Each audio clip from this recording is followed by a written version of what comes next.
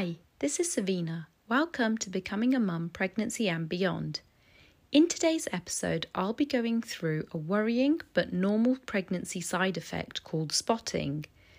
Spotting is when you have some vaginal blood discharge, usually lighter than your period, which can occur from changes to your cervix. This is a very common symptom of pregnancy. It is important to note, however, if you have any type of bleeding, contact your midwife and seek medical advice promptly, especially if the bleeding is heavy. Sometimes heavy discharge can be a sign of a miscarriage, so remember to contact a health professional immediately if you have any concerns. Speaking from experience, spotting is very concerning when it happens because you don't normally get your period during pregnancy, so any sign of blood feels very alarming. I remember spending the evening at my in-laws' house where I played with and picked up my 2-year-old niece as I normally would. But for the first time, I asked my husband to leave almost immediately after dinner. I didn't want to alarm the family, so I waited until my husband and I got into the car to tell him I was bleeding and was feeling very concerned for the well-being of our baby. I tried to call my midwife, but as it was quite late, I didn't get an answer.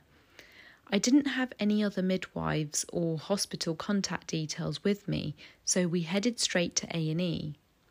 To my surprise, when we reached the hospital, I was not prioritised. Instead, I was told I'd have to wait my turn as patients were being seen in chronological order based on their arrival and symptoms. So, be prepared for this.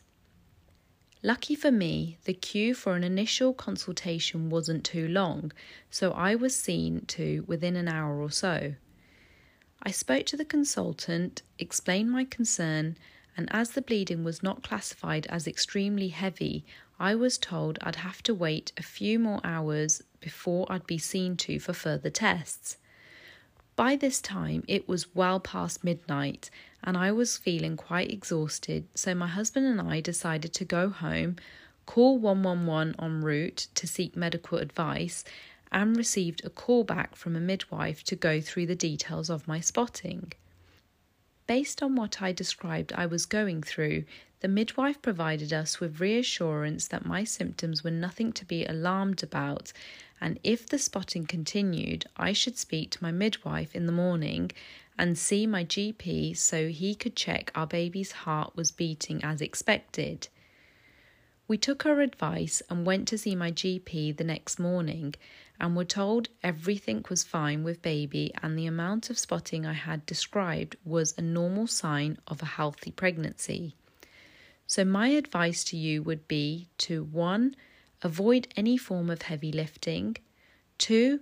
Make sure you save all the relevant contact details of your midwife, her team of midwives, and any out-of-hours emergency contact numbers in your phone. This will save you a lot of stress. 3.